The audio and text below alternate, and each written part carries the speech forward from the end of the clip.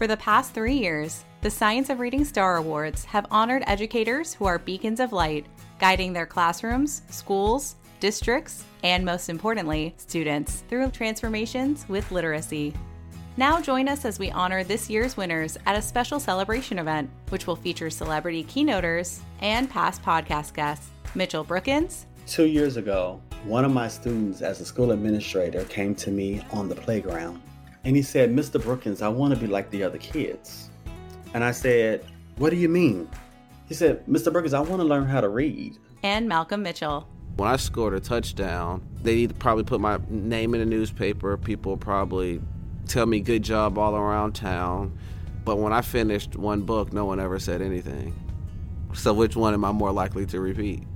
Find out more information and register for the 2024 Science of Reading Star Awards ceremony at amplify.com/Star Awards celebrations. That's amplify.com/Star Awards celebration, all one word. Today, I talk with Kareem Weaver, an award-winning teacher and administrator and founder of Fulcrum. He has been passionate about helping all students learn to read for years, and his passion places him in the center of some very interesting and important work. This episode is filled with wisdom and exhortation, all wrapped in the warmth of Kareem's personality. Just a caution, it's a bit longer than our typical episodes, and once you start listening, you won't want to stop. I'm going to have this one on repeat, and I think you will too. Enjoy. Well, hello, Kareem. Thank you so much for joining us today. My pleasure. My pleasure. Glad to be here. We're really excited to dig in a little bit. And as you know, before we start digging into your passion work, we would love if you would tell our listeners just a little bit about how you ended up doing this work, how you became passionate about this science of reading space. Well, that seems like a very simple question, but it's not for me. So I've always wanted to be an educator. I wanted to be a teacher from an early age. And one of my heroes was a woman named Marva Collins. She's one of the greatest educators this country's ever known. She did great work in some of the cities in the Northeast for years, in Philadelphia and Chicago and places like that. And I studied her. And it wasn't really labeled the science of reading. It was just more about how do you get kids to read? How do you get kids to, maximize their potential around literacy? And as I became a teacher myself and looked around and realized that the things she was advocating for were really foreign to what was happening in the school building, I said, "Oh, wait a second. Let me go back to my frame of reference here and figure out how to apply those lessons to what I'm seeing every day." And it's just a matter of me wanting to get the greatest number of kids reading possible. It's just that simple. I mean, you call it the science of reading, but I've heard lots of different phrases and evidence-based practices and this and that, but it's just how do we get kids reading? And I tend to look at what works. And where I taught and led in schools, it was definitely something that was in short supply. We didn't know how to reach the kids. So I just used the frame of reference that I had, which was Marva Collins and the research that backed the things that she was doing. So do you feel like, lots of people talk about, including myself, I went through my undergraduate program in education, and I actually really never learned how kids learned how to read. Was that your experience? I think many people reflect on our years in grad school, getting our teacher's certificate, and we think, man, I should get a refund. I should get at least a partial rebate. And forget about the science of reading. We learned, I think, what's your philosophy of education was the big paper. Oh, yeah. I'm a brand new teacher. I don't have a philosophy of education. You're asking me, you're supposed to be. And so the question is, what are they missing out on? And teachers now oftentimes go to graduate school and then have to turn around when they get to the K-12 environment and pay for things that they should have gotten in their undergrad. So that was definitely in their graduate school program. That was definitely my experience. And you can forget about, phonics and this. I never heard the term dyslexia. I never heard of phonemic awareness I can tell you a 5-step lesson plan, and I can give you a philosophy of this and that. But in terms of the nuts and bolts of reading and the mastery of some of these things, it just wasn't there for me. And I would, and through my work with the NAACP and Fulcrum, like I realize now that I was not alone, and your experience reflects that as well. A lot of educators have gone through their programs and just didn't get what they needed. Yeah. That's a whole other topic. That's a whole topic for sure. But my experience the same. And the only reason I knew something about dyslexia is because I went into education because my son was diagnosed with dyslexia, and his school couldn't support him or didn't know anything about him. So how old was your son when he found out that he had dyslexia? I bet you could guess, because it's one of the common grades. Grade 3. Grade 3. So now let me tell you. So this is another thing we could talk about, because dyslexia is real. Yeah. And it's a neurological processing difference that really has to do with how you process phonology and how you're hearing things and processing information. But it varies in terms of when it's identified. My daughter was just diagnosed with dyslexia. She's 16.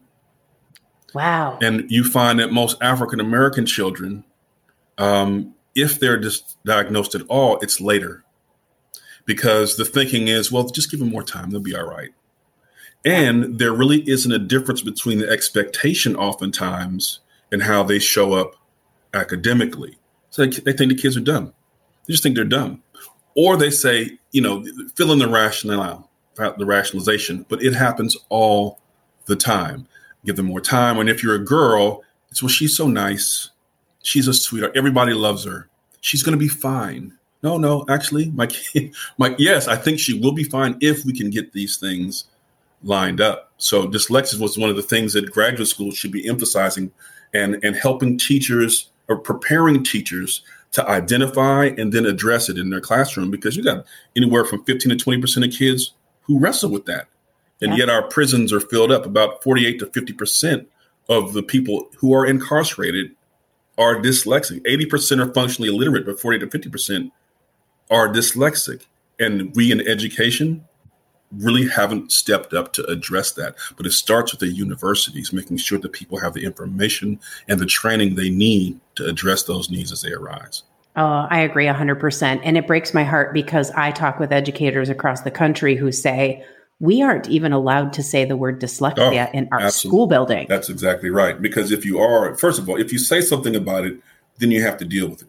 That's right. It's better almost to just be quiet, because it takes 4 times as much to teach a kid in special ed than it does in general ed. So there's budgetary considerations as well. And further, if you mention it, what if we don't know what to do? There's just a general lack of understanding about what to do. In California, there is a bill that was passed and approved a few years ago called AB 1369, which mandated phonological processing as part of the evaluation process for special ed. So if you're going to test kids for special ed, you can't just say, the behavior or this or that. You got to actually make sure you're screening for this as well. But in terms of implementation, it's rarely done. It takes a lot of courage for school systems to step back and say, we may not know how to deal with this yet, but we recognize it's an issue and we want to make sure we're identifying kids. It takes an act of courage because of the budget considerations and because their position oftentimes rests upon their perceived level of expertise. And if you don't know what to do, they're afraid it may undermine their credibility. So oftentimes it's just a hands-off thing. Well, we just don't talk about that. I have other things to say, but maybe we'll move on from there. Okay. But that's all right. such a frustrating process for sure. You mentioned it, like when you were trying to figure out what does it take to get kids to read, and people call it science of reading or evidence-based practices, lots of different things. Mm-hmm. But specifically this term science of reading, it's really become a buzzword. Some people, Maria Murray, the Reading League, right? Like we've talked with people that are really concerned that this is going to become so ubiquitous People are slapping science of reading on all the products and services they're trying to offer. It's going to lose its meaning. So if I said this, and our podcast is named Science of Reading, so like I'm just going to highlight that, right? We want to be part of the solution, not part of the problem. But if we say Science of Reading, what does that term really mean to you? It means going step by step, being explicit, systematic, and direct in how we teach reading, and making sure we don't skip things. It means that we're putting in the components that we need to have to make sure the kids' brains are processing the information in a way that we recognize, and if they're processing it a different way, that we're able to support them with their needs as well. The science just says there's some things you have to do, and you have to do them consistently. And according to the research consensus, about a third of the kids may not even need that. Like how people say, well, there's no one way to teach reading. They're right. There's lots of different ways to teach reading, but that's not the issue. The issue is, how do we get that 60% to 66% of students who have to have things that are done step by step, explicitly, systematically, and directly across all those, what we call the pillars of early reading. But specifically around the science reading, we're talking about oral language development. We're talking about writing.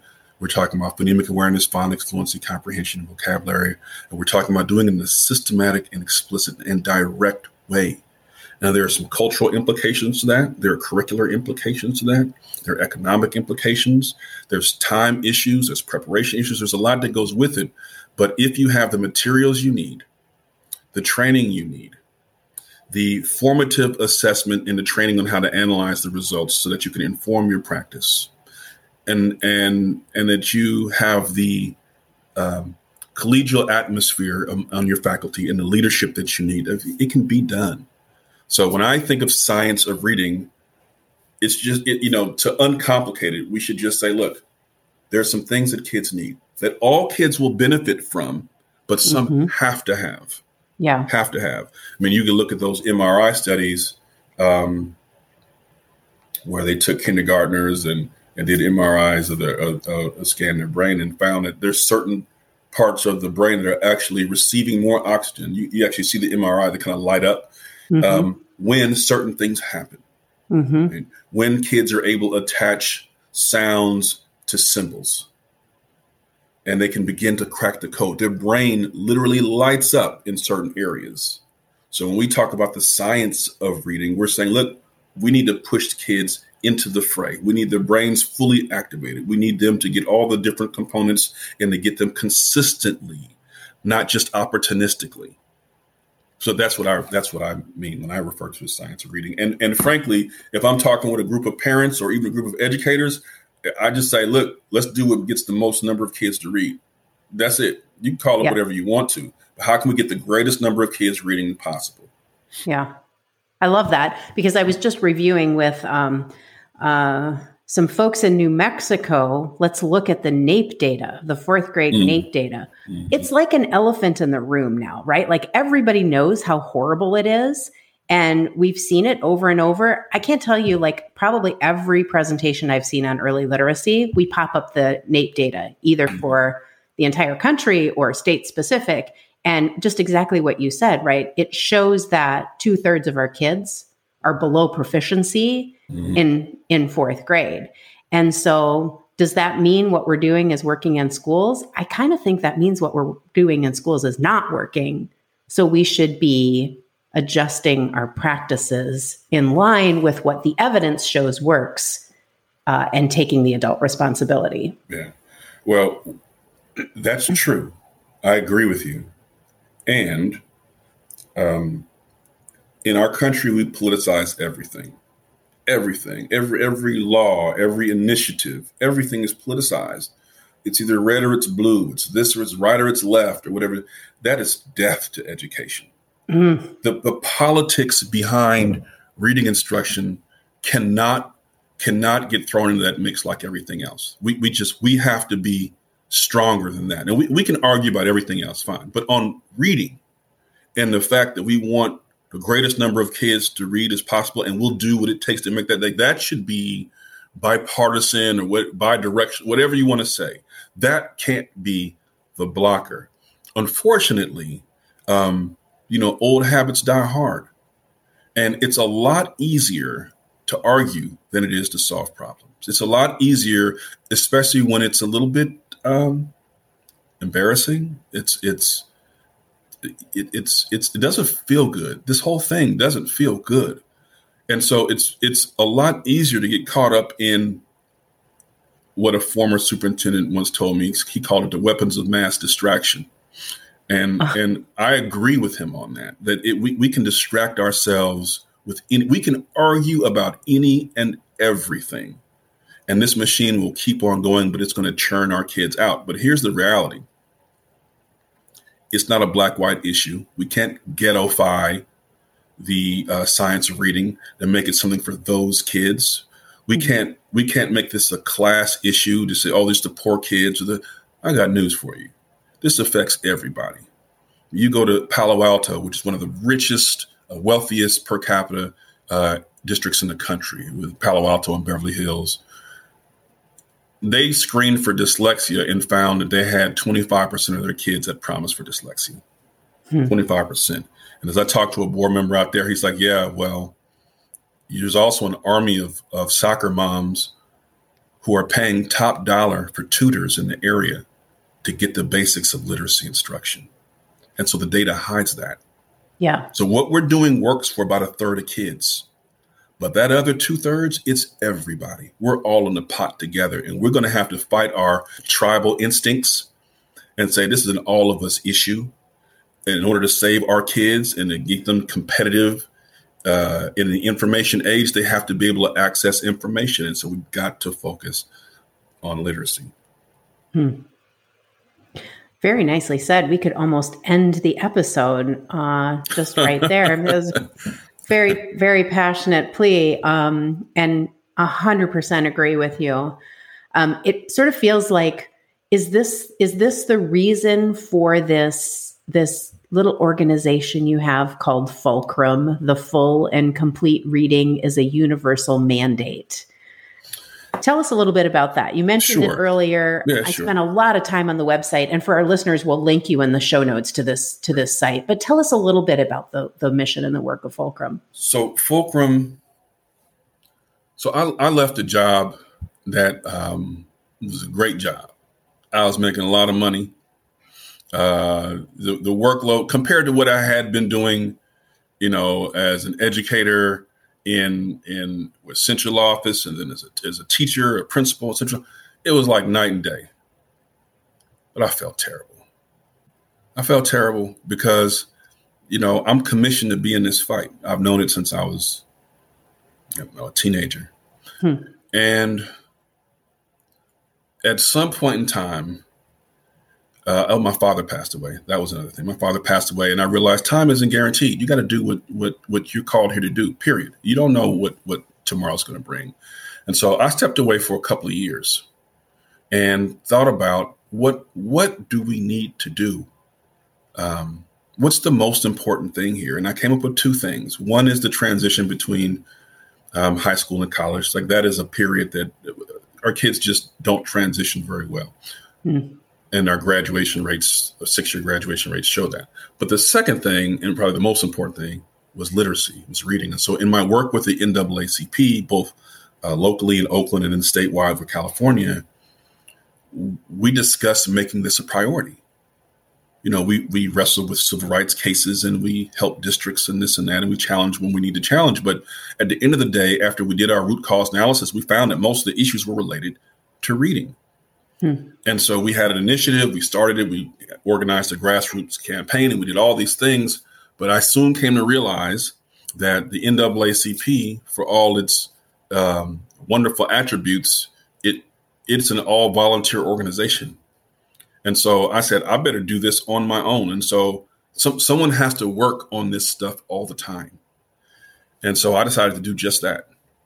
And I spent the next couple of years meeting with universities, building coalition, meeting with districts, working with publishers, all this stuff, interviewing teachers. And when I was down to my last 2 copies of The Reading Ladder from Nancy Young in a red folder. I went out to breakfast with a friend of mine, Liza Finkelstein, who was she worked with me when I was executive director of New Leaders for New Schools in the Western region. And she said, Kareem, what you're doing has to keep going. And you don't realize this, but this is actually the thing that you should be doing full time instead of doing it as an aside thing. And so I'm going to help you, and we're going to actually turn this into a nonprofit, and we're going to do whatever we can to make this our work. I said, okay. My wife was like, thank God. Thank God.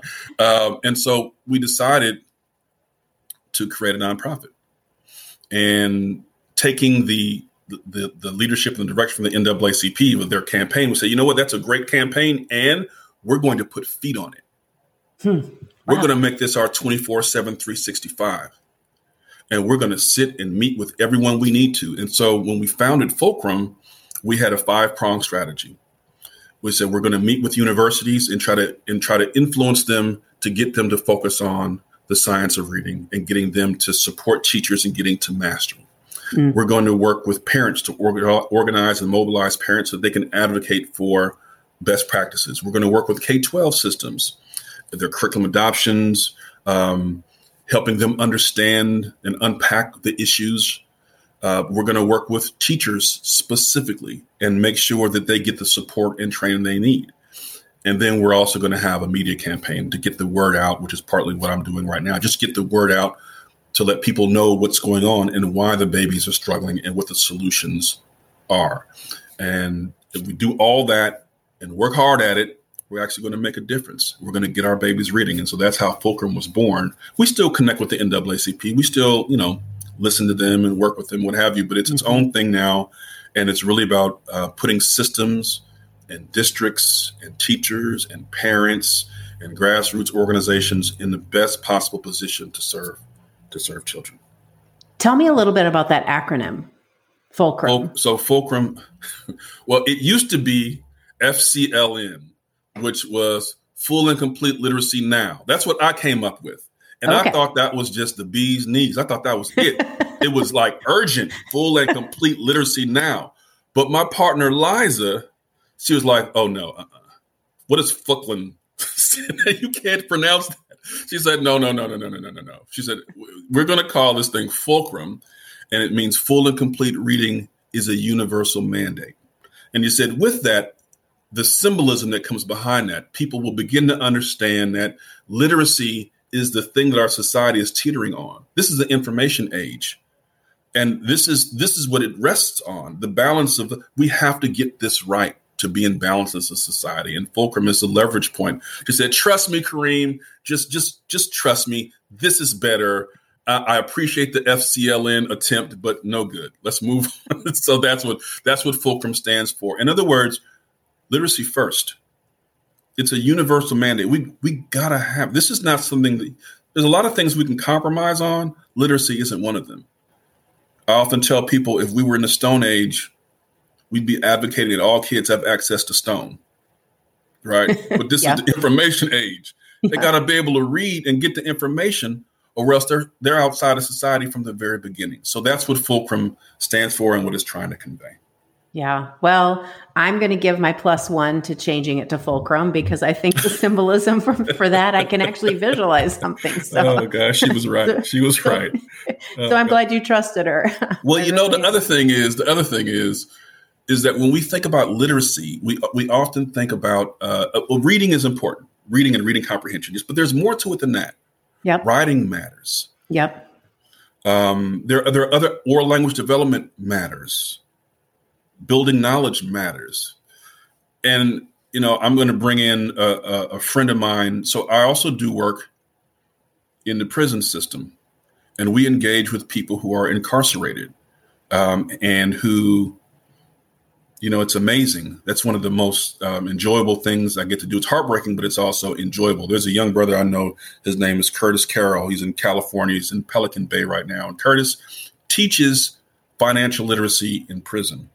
And I will lift up his work and say, he would say that literacy also has to do with our ability to handle our finances and to navigate the economics of life as well, and the ability to set up a business, the ability to create jobs and do these things. That's also part of literacy. But Curtis went to prison. He was completely illiterate. He went to jail for robbery, murder at 17 years old. Has been locked up ever since. He's like 47 or 48 right now. Smart as he wants to be, he regrets it, obviously. But he recognizes now, man, I couldn't read or write when I came in here, just like a lot of the other people. Yeah. And so sometimes in education, we get in our ivory towers and we forget the real impact. Now, as I'm quick to tell him and he's quick to tell others, it doesn't mean that just because you can't read, you start knocking people upside the head. I'm not saying that, and I'm justifying it in any way, shape, or form. But what I am saying is when you plant seeds of illiteracy, you have no idea what's going to grow from that.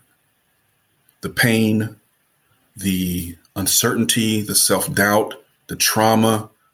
The folks over at University of California, San Francisco, UCSF, they have a dyslexia center. And I went to visit it, took some teachers and some principals, and they said that by third grade, when they get people referred to them, young people, by third grade, they really can't even deal with dyslexia. They have to first help the young people navigate the PTSD, the post-traumatic stress disorder, because when you can't read and when you question, your very intelligence, which is what happens when you have these undiagnosed things, the psychological trauma that occurs is staggering. And so we talk about wanting to have trauma-informed practices and how to support students' social economic health, not realizing that our ability to teach them how to crack the code and become fluent in how they're reading and to begin to understand and comprehend what they're reading, and that our ability to do that is the greatest asset they can have in terms of overcoming whatever traumas life throws at them. So that's something that we've been able to do, and we're glad to be able to do it, to work with people who are incarcerated. In fact, I'll just say one last thing on that. There's a group, I haven't really talked much about this, so this is the first time I'm talking about this. There are a group of individuals who are incarcerated in California who have indicated we'll help however you need us to help. And we've been in conversation for quite a while. And their thing is, do we need to form a class, in a class action to lift up our cases, our situations? Do we need to file a suit? Curtis was a student in the Oakland Unified School District. Yeah. He couldn't read or write, ended up in prison. And there are lots of people in prisons all throughout California and all throughout the country who have the exact same scenario. And they're thinking, you know what? You're right. We can't read. Why weren't we taught to read? What were our teachers doing? What were our principals doing? What was the school system doing? Didn't we have the right to learn how to read? Now, there's some states like California that actually have education as part of their constitution. It gets deep real fast, but just know yes, it does. Those conversations are happening too. As people are in jail, incarcerated in the federal penitentiary or the state penitentiary system, looking at each other saying, wait a second. Hold on a minute. How can they go on about their merry lives and leave us here to handle the aftermath? Yeah, it's my fault that I, stole something or I did this. I acknowledge that. But what were my economic opportunities? And why were my opportunities so different than the person next to me whose school system or school district made sure they got certain foundational skills in literacy? That's not right. Were my civil rights violated? And so that's the question that they're asking, and that we at the NAACP are engaging them on. And there's a wave coming. The best thing we could do, because they just want to help right now. They just want to help. Yeah. The best thing we could do is commit that this will never happen again. We'll learn what we have to learn. We'll be vulnerable. We'll take risks and step outside of our comfort zones. School systems will pay teachers to go get the training that they should have gotten in the graduate programs. They will honor their time. We'll only adopt curricula that we can do within the bounds of our teacher's contract, and that it's all inclusive in terms of what they need. And so we don't have 20 different components that we have to navigate and all that. So we'll do that piece, that we'll have our assessments in place, that we'll train our leaders a certain way. There are some things that we can do so that we say, as a society, never again. We shouldn't be sending our young people to prison just because we set them on that course. You know, I heard a person, actually a gentleman who's running for governor in Arkansas. He said, last night, he said, you know, he used to run track. And he said, the most important part of running track is when you are in the blocks, when you start off. He said that when you first take off, those who know understand that how you start will determine your course. Now, it doesn't mean you'll win, but you cannot win if you get out the blocks slowly. It just gives you an opportunity to compete later on in the race. Wow. And that's exactly what's going on in education. We've got to make sure our kids get out of the blocks. It's not saying their life's going to be peaches and cream. They got to compete every step of the way, whatever their context is, the situation, all that. But we got to, at least as a society, make sure our kids get out the blocks. Nobody should be heading towards a penitentiary because we never even got them started to read when they were K1, 2. It just shouldn't happen in this country. Not when we have the resources we have and when you have people in our sector who really want to do the right thing. So that's just what I'd offer to your listeners. We got to make sure our kids got the blocks on time. That's a powerful, powerful message, Kareem. And well, that was Dr. Chris Jones. He said that. Brother Chris Jones is my Morehouse brother, a fellow alum. And I know he's running for governor, but I appreciate his education background. It does make a difference to have people in leadership who have education backgrounds. Agree. And not just education backgrounds, special ed backgrounds, people who either have or have people they know and love who have learning differences. Mm-hmm. You put those people in leadership in school systems, things change. But part of our biggest challenge is the people running our schools are the people who the system worked for them. Right. Right. So why should we change it? It's good. There's lots of different ways to learn. Yeah, sure. For you and the other 33% of kids, but what about the other 2/3? If our superintendents across the country, if our union leads, if our superintendents, if our chief academic officers were dyslexic and they had to navigate that world, for example, what would happen? What kind of curriculum would we adopt? How would our teacher contracts look? How would we structure our programs? Well, it would be fundamentally different because those folks usually know what it takes to get that large group of folks like themselves what they need to be. So, yeah, that's so true. And in your work, you do a lot of actually helping folks make shifts or start to make changes towards those evidence-based practices. And we talked a little bit in the pre-call about this idea of change management, right? Like, helping to make a shift and a change like this doesn't happen overnight, right? It's a commitment.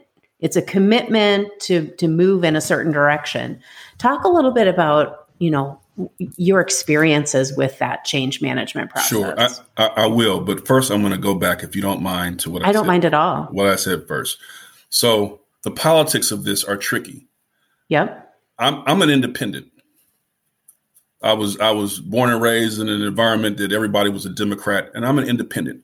And it's not because I, it's just that I'm about education.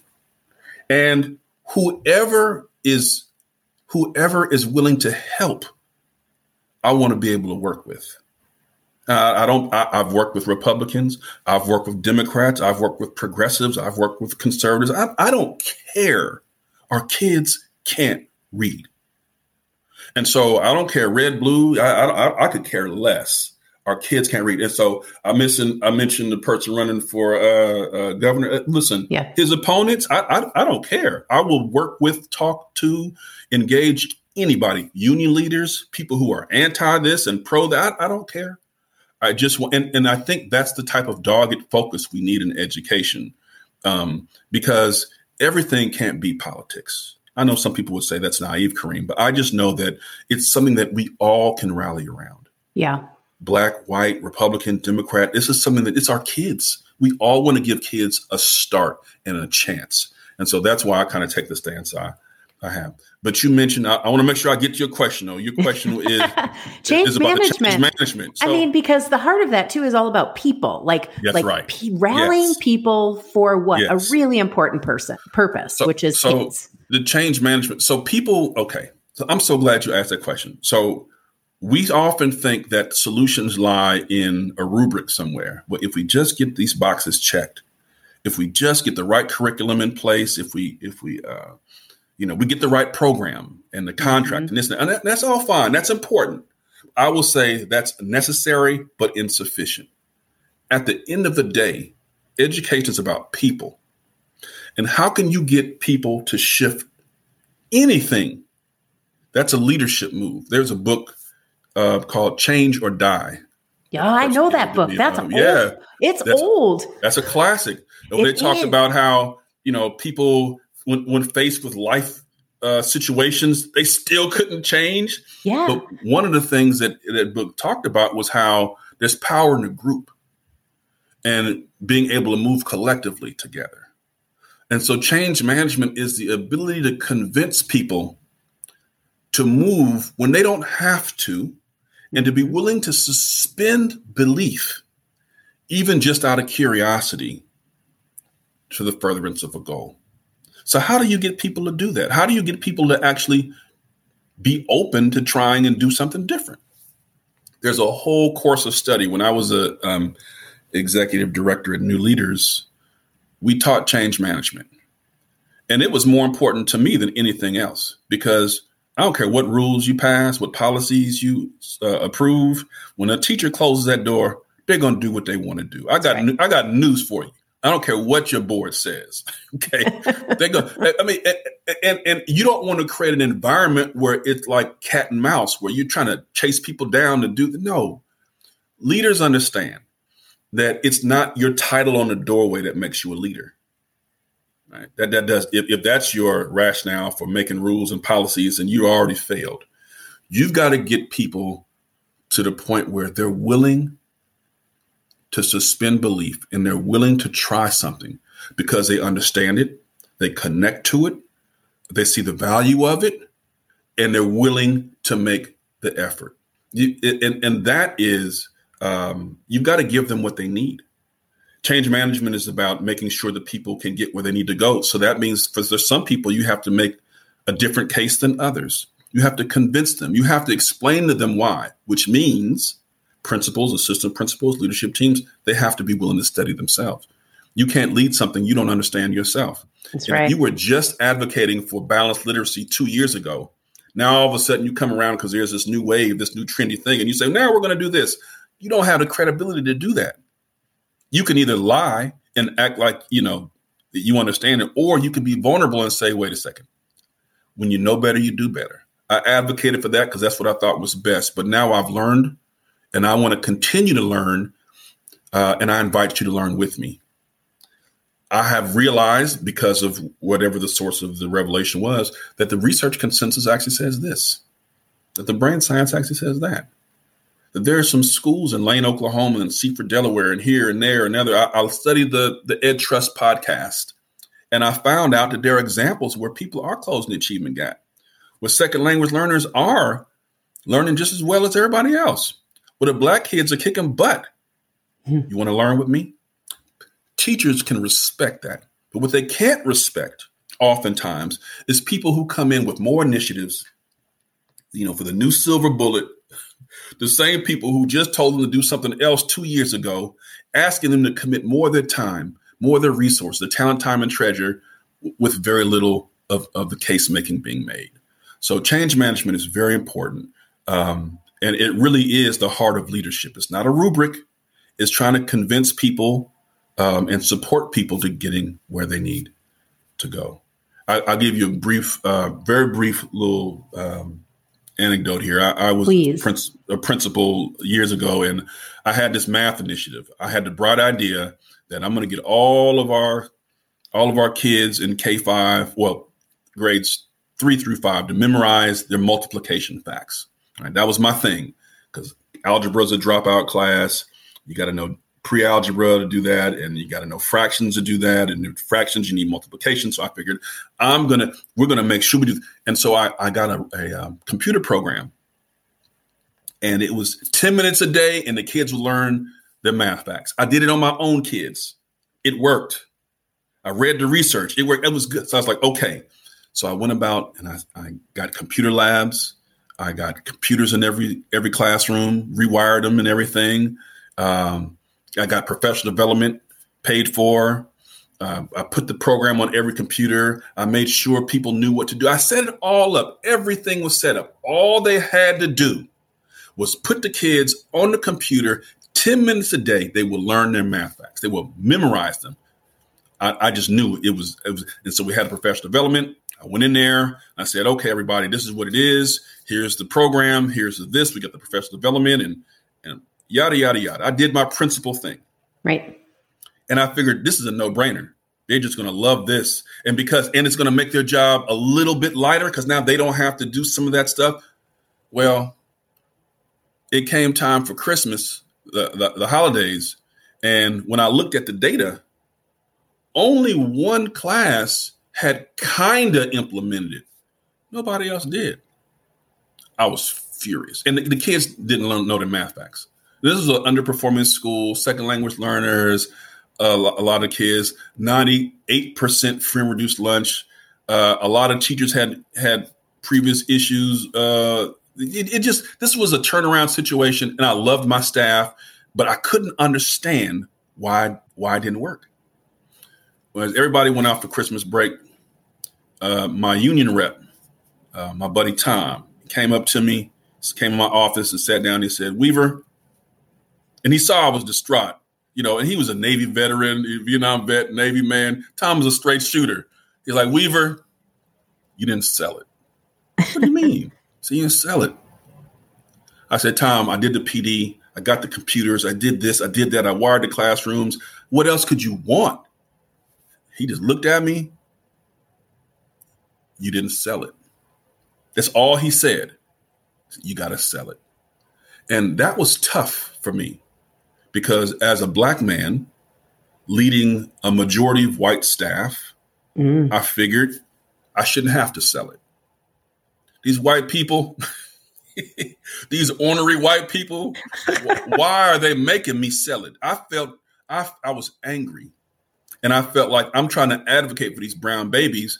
And why won't they just do the stuff? They don't even have to just put them on the computer. I was furious and I was indignant. And what I realized, the wisdom in what Tom was saying, it was hard to hold at first, which was I didn't sell it because my ego got in the way. I didn't feel like I should have to sell it. I felt like you all should be doing this because it's good for kids. And here I am as a person of color. I hate that term. As a Black man telling you this and you still won't do it. How dare you? I became indignant. Well, I had to sit on that for a while. And I thought about it, prayed on it, and I realized he was exactly right.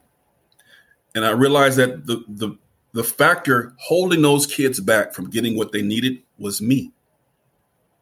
That I had to be humble enough to make the case, and give them the respect of making the case. I had to meet them where they were. They have different beliefs about math.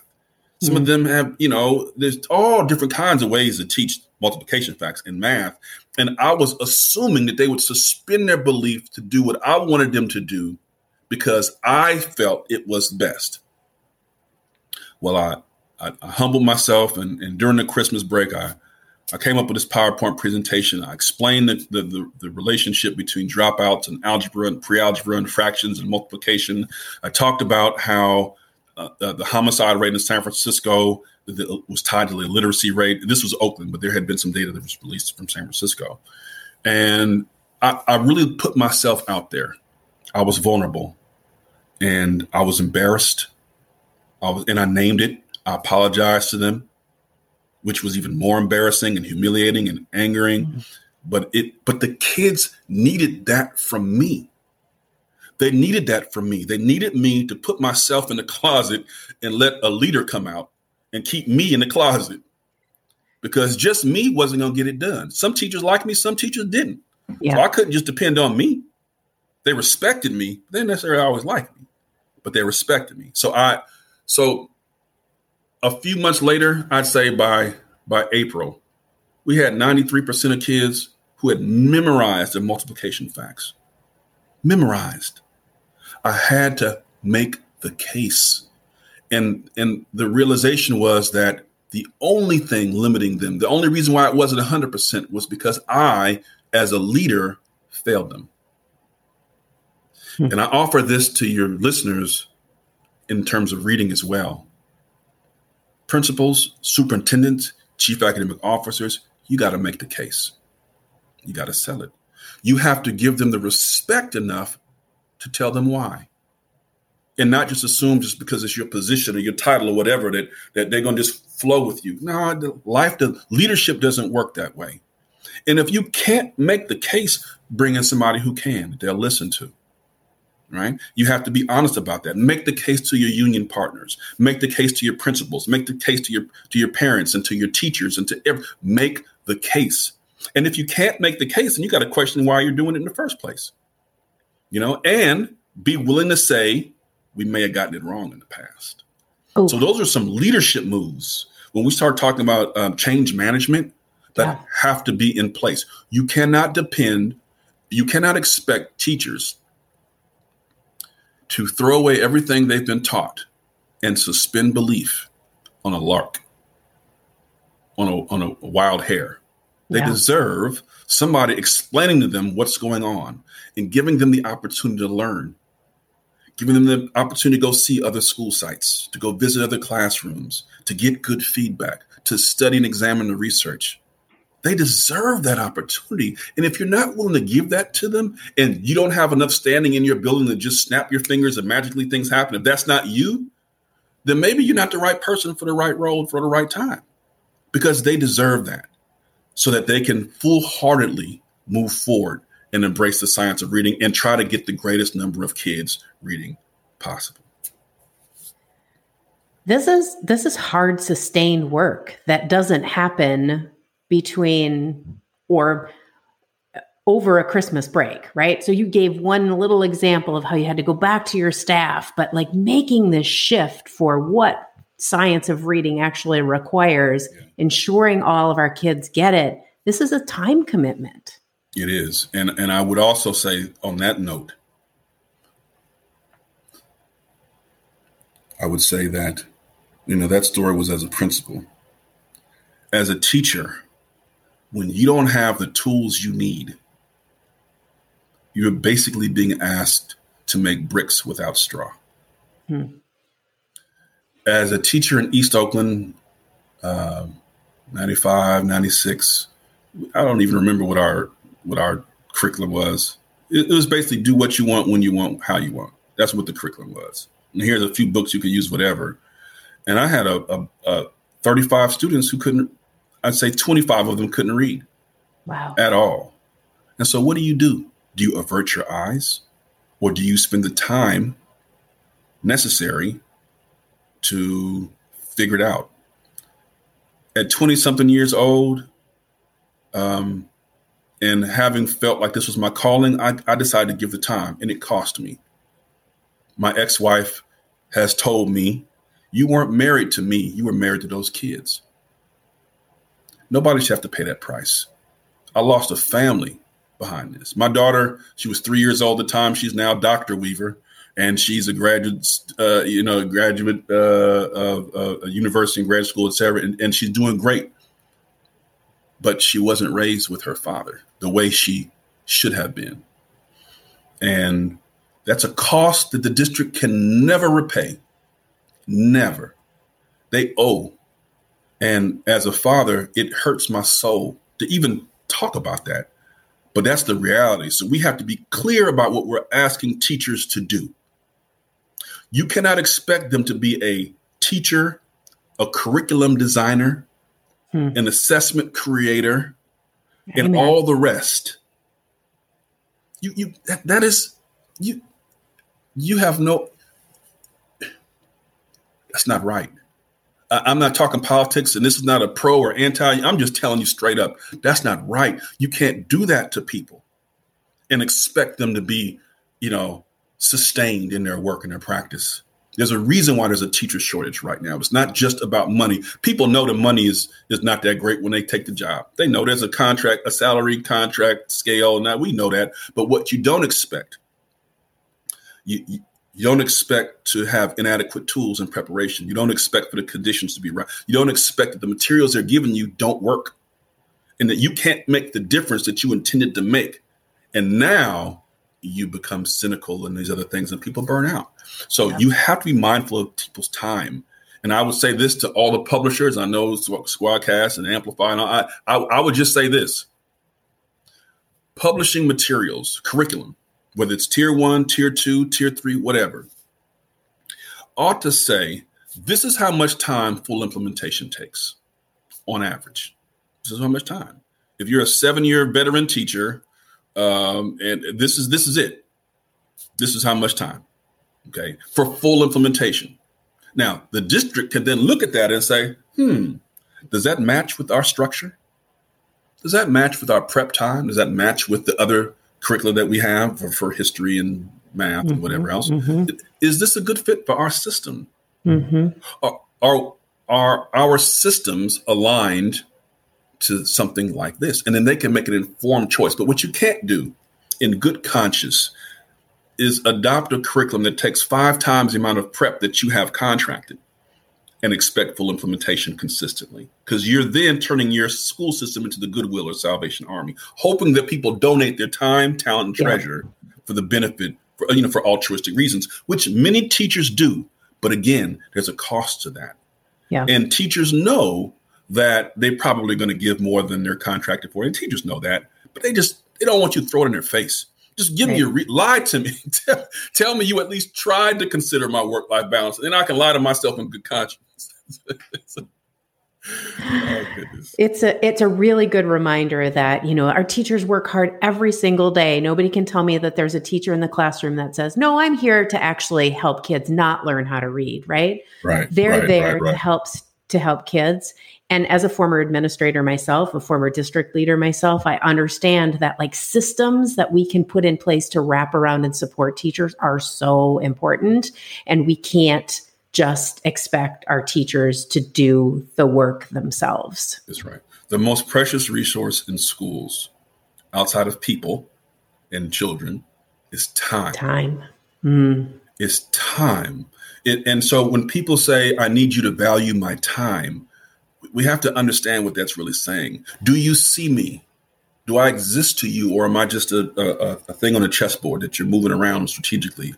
Yeah. You have to honor people's time because that's really all they have. And when you leave the ivory tower world of philosophy and politics and this and that, the real question is, do people in your employ feel like they are able to do the job they are commissioned to do? And time is a big part of that. Chicago has 300 minutes of preparation time a week. Oakland has 100. So fundamentally, those school systems are in different places in terms of what they can adopt and what they can leverage. Yeah. And so that conversation has to be on the table. Yeah. When school systems engage publishers, engage their teachers, they engage labor. And like I said, some people say, Weaver, you're just a union lackey. Man, please. I've said things that unions hate. I have argued for things in court. I tell the truth. I don't care what it is. And right is right and wrong is wrong. You can't expect people, because they have families or they have personal lives, their health matters. And the same thing goes for principals. It's a little bit different. When I was a principal, I knew it was time to transition when I found myself in the emergency room with my family around me and I had, health concerns. I knew then maybe it's time to tap. Maybe I need to pass the baton. Yeah. Now, I didn't do it right away, but I knew, okay, this ain't sustainable. Not the way this thing is structured and set up. And I can't, and in good conscience, I can't rob my teachers of what they need. They need me to be present in there. classrooms and in their practices. They need me to give them quality feedback. They need me to do research. They need me to do all these things. And in good conscience, I can't just get a check. I have to be what this moment requires for me to be effective for teachers and students, or else I'm not the right man for the job. And it's the same thing with all educators. We have to wonder what our season is and recognize that people are in different seasons in life. Yeah. I always say those empty nesters, that first 5 or 6 years, once the kids are gone, man, when you an empty nester, the first 5, you feel like you sky high. I could climb a mountain. I could go. But that's different. That's different than a person who is, 33 years old with a new baby at home. Yeah, right. And struggling through the early pains of, they just got married and they're trying to work it out. And here's this new kid. And what is it? It's a whole different flow. So understanding it's not just about teachers are just like everybody else. We're dynamic beings. And you have to lead people where they are, not where you wish they were. Mm-hmm. Engage with your educators directly with their life circumstance. And with, I had a teacher who had an ill spouse. And it was difficult for that person to really do what we're asking them to do because their focus was, they had other concerns that they really had to prioritize. Yeah. And we had that conversation. It was a very tough conversation. What do you need from the school system right now? What does the school system need from you right now? And I, as a principal, if you have a class, I looked at that class roster and I was like, oh, that's a tough class. It's a tough class. Maybe this isn't the year. Maybe this isn't the season for that. Yeah. Maybe we're going to have to work some other things out and shift some stuff around and provide you with extra support. Maybe you shouldn't be in the classroom this year, or maybe there's a different role, or maybe a different grade level, or whatever it is. Like, we have to have very honest conversations with each other without the fear that, oh my God, I'm about to get fired. Or, oh my God, they're going to judge me. Or, oh my God, I'm going to get blamed. There was no blame. And I'll tell you what, that individual, to this day, I have a ton of respect for that individual and how they handled that sensitive period in their life with their now deceased spouse. But one thing we said was, what would they want you to do in this moment? The spouse, what would they want you to do in this moment? And we started our conversation there. And we led with grace and love. And it was tough. And when help was needed, help was provided. And when we didn't have money to pay for help, then I went in the classroom. It's like you got to figure out how to meet people where they are, or it's not the right spot and right time for you to be in those positions. Yeah, it's so true. It's a great reminder that, all the work that needs to be done, it's really people focused. It has to be for people, for students, and it's through and by people, and that's the adults that are there for the kids. I'd like you to just maybe in closing talk a little bit about this. Going back to the science of reading momentum. Wow, that was hard to say. What you're going to say mimosa? Maybe we should say mimosas. Maybe it's time for one. What's something that really excites you about this, and what's something that really concerns you? Because we've had a lot of momentum in the science of reading, but it can also be a little scary. Anything you can think of that's super exciting about it, or things that concern you? Yeah. Let's go with the exciting part first. That's great. Exciting part first. What excites me about it is that parents are becoming more involved and more aware. That teachers are beginning to loosen the grip of some cultural icons that have really held sway in the field. They're beginning to challenge assumptions. And move away from sacred cows and say, well, wait a second. I've been using this program for 6-7 years and it's not working so well. It's not working the way I wanted to work. You mean there's something else out there? So I guess that's my way of saying people are beginning to get curious. And that's so important. Where there's no curiosity, we settle. Right. But I'm seeing people saying, well, show me. Well, where does it work? Well, when did that happen? Well, how much did that cost? Well, who did that? Can I do that? we're starting to have those real conversations because of the curiosity, the intellectual curiosity and professional curiosity. And that is very, very encouraging to me. I also am so grateful that parents, unfortunately, COVID claimed a lot of lives and has had a devastating impact on our country. But the flip side of that is people got to see how reading was taught. Right. They got to see kids in the living room. What are they doing over there? What is that? Yeah. And in many cases, some parents were surprised. Mm-hmm. And they were surprised not just at what was being taught, but how their children were responding to what was being taught. And it made them curious. It made them question. It made them wonder. And that's a good place to be. Yeah. So when you have parents and teachers both curious, then that means that if people are acting with positive intent, that you'll eventually get to where you need to go. You got to keep asking the right questions, and you have to seek things out. So that's very, very encouraging to me. It's also encouraging that dyslexia is at the forefront of things. Yeah. I call the dyslexic community of the kids who are dyslexic as the canaries in the coal mine. I mean, if they get what they need, everybody's going to get what they need. Those are the kids who they need it in a structured way, explicit, systematic, direct. They need all the elements of the science of reading, and they need some diagnostic support. And they may need it again. Yeah. And so, but if they're getting that, then guess what? This other kid over here who can learn in any possible way is going to be just fine. In fact, that kid will be advantaged because now their vocabulary will be stronger. They'll be learning Latin and Greek roots. There'll be some things that they get that they likely wouldn't have gotten with a more opportunistic style of teaching.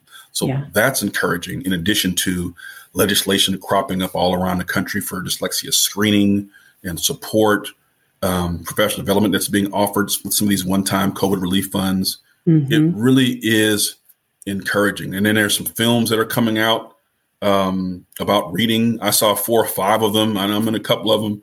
But there are about 4 or 5 of them that are coming out that I think all of that together will create some cultural momentum that can help us move some of the soft skills and hopefully win hearts and minds the way we need to. So that's on the great. Positive, and that's very encouraging. Yeah, that's great. On the flip side, oh, there's always a flip side. Yeah, I know. On the flip side, old habits die hard, and education, just like seemingly every other sector in society, it gets polarized so quickly. Yeah. And I'm deeply concerned that the science of reading, or whatever we want to call it, will become politicized and polarized, and the kids will lose like that. This cannot be a conservative or a liberal thing. This has got to be about our kids. It's really a heart check. One of those things like when you're sick, your parents give you the thermometer to see what the temperature is. This is one of those things where our heart is getting a thermometer. Do we love our kids? Do I see my neighbor's child as valuable? Because unfortunately, in the past, it hasn't always been so readily apparent. But this is one of those things that, like I said, I've had white soccer moms and black folks in the same meeting.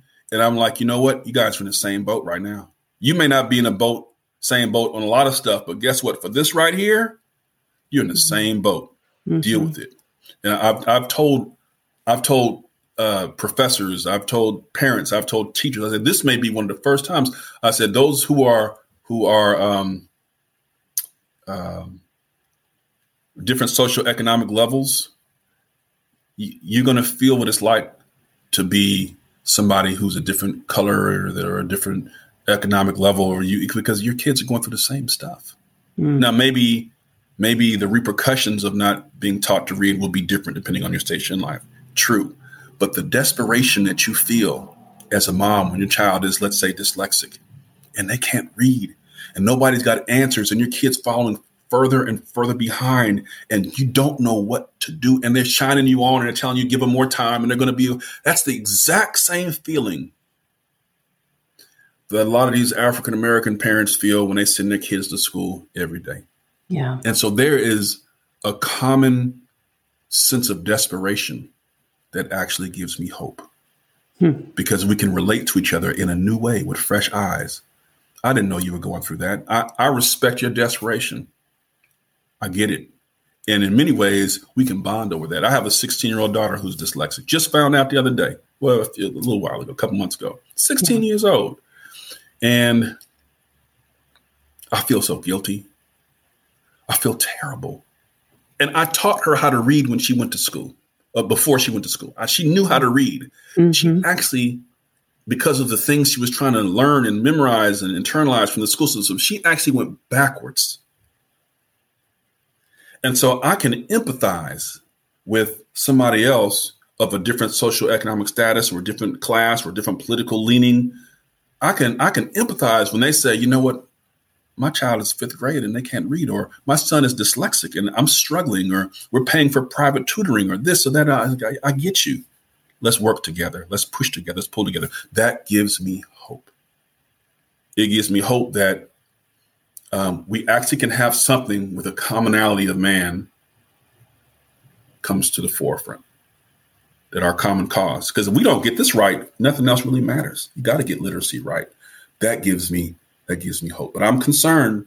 We politicize everything. We go in our tribal corners, and people want to bash this group or that group or unions. That we don't have time for that. That's just a distraction. You got to get over those old tribal instincts and say, let's just do what's best for kids and give teachers the equipment, the materials, the time, et cetera, that they need so that they can actually serve our babies and get the greatest number of kids reading that's possible. I know that's a long-winded answer, but those are some of the things that give me hope and give me pause.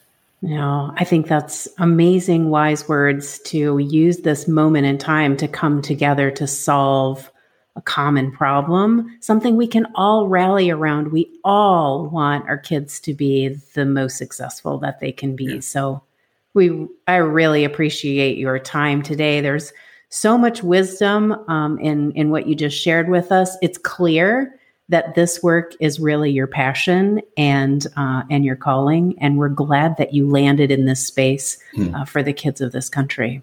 Thank you, Susan. That means a lot to me. And the last thing I say is this, which is whatever wisdom I may have acquired was hard fought and came at a very high price. And I wish that upon no one. I don't want to develop and cultivate an army of teachers and principals that go out there and compromise their health and jeopardize their families and spend all their money on. That's not what I want, because that's not sustainable. And in many ways, to me, that is it's pernicious. It's not okay. Especially when there are other options and other alternatives to that, like effective leadership, like quality. You can go on the American Federation of Teachers website and look up elements of an effective literacy program or reading program, and they list the 5 things right there. Yep. My wish is that regular people can do these jobs and fill these roles, and our kids will get what they need because the system is set up to do that. We don't need Superman or Superwoman. What we need is systems that work for kids and that they work for adults so they can serve the kids. That's what I hope for with all of this. So sorry, I just wanted to throw it in there because. No, I appreciate it. And you're definitely doing that work to help us figure these systems out and get the systems in place. But it's a good reminder for sure. And thank you again, Kareem. For our listeners, we'll link you in the show notes to the things that Kareem has mentioned. And we wish you the best, and I'm sure we'll talk to you very soon, Kareem. I look forward to it. And to you listeners out there, check out Marva Collins. It may be worth your time. Great educator. All right. Take care. You. Bye-bye. Thank you so much for listening, and keep your feedback coming. Want to learn more? Be sure to stay connected by subscribing to your favorite podcast app and join our Facebook discussion group, Science of Reading the Community. And visit amplify.com to check out our brand new resource site offering all the tools and tips you need to continue on your Science of Reading journey. Until next time, keep the hope, take the action, and stay in touch. Let's get our kids to love reading.